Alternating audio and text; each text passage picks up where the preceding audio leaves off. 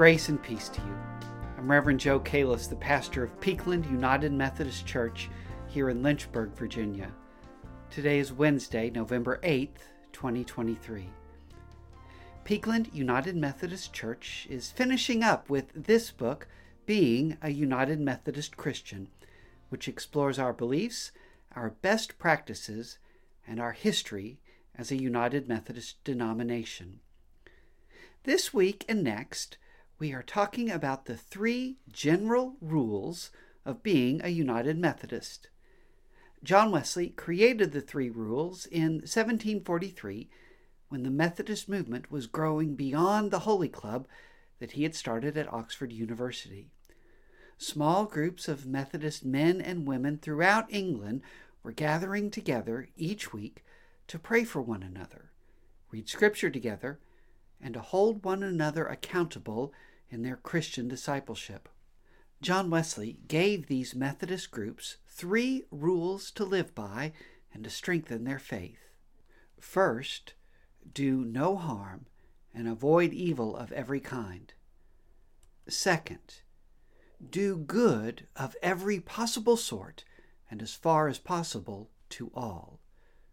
Third, attend upon the ordinances of God.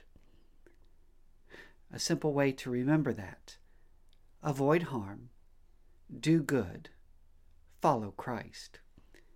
John Wesley had specific ways that Methodists were to avoid harm, do good, and follow Christ. Wesley wrote, "Avoid harm like drunkenness, or buying or selling spiritous liquor or drinking it, unless in extreme necessity.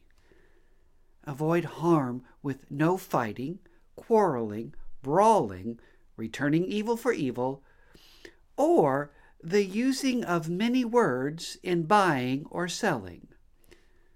No putting on gold or costly apparel. No softness or needless self-indulgence. My favorite is no uncharitable or unprofitable conversation, particularly no speaking evil of magistrates or of ministers." For doing good, John Wesley quotes the Gospel of Matthew, chapter 25, and directs us to give food to the hungry, clothing to the naked, visiting or helping them who are sick or in prison. That will be the scripture and the theme of the sermon next Sunday when we at Peakland welcome Reverend Leigh Anne Taylor to the pulpit. John Wesley also warned Methodists that they were to avoid the odious custom of avoiding good works unless our hearts be free to do it. Some Christians back then had gotten it into their heads that unless they felt like doing good works, they shouldn't actually do good works.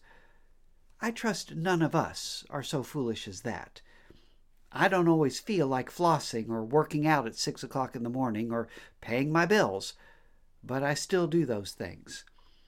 Charity and acts of mercy and kindness and justice are not optional for us United Methodists. John Wesley's final rule was to follow the ordinances of God. Ordinances, in this case, are the activities which God has ordered for us to draw us closer to God and closer to each other. Things like Sunday worship, prayer, Bible study, fasting and abstinence, communion and baptism, acts of charity, justice, forgiveness, and mercy. Now, we today may disagree with some of the specifics that John Wesley wanted Methodists to do or not to do, but the 3 rules are an honorable part of our heritage and a really good way of being a United Methodist Christian. So this week and in the days to come, figure out how you will avoid harm, do good, and follow Christ. Thanks be to God.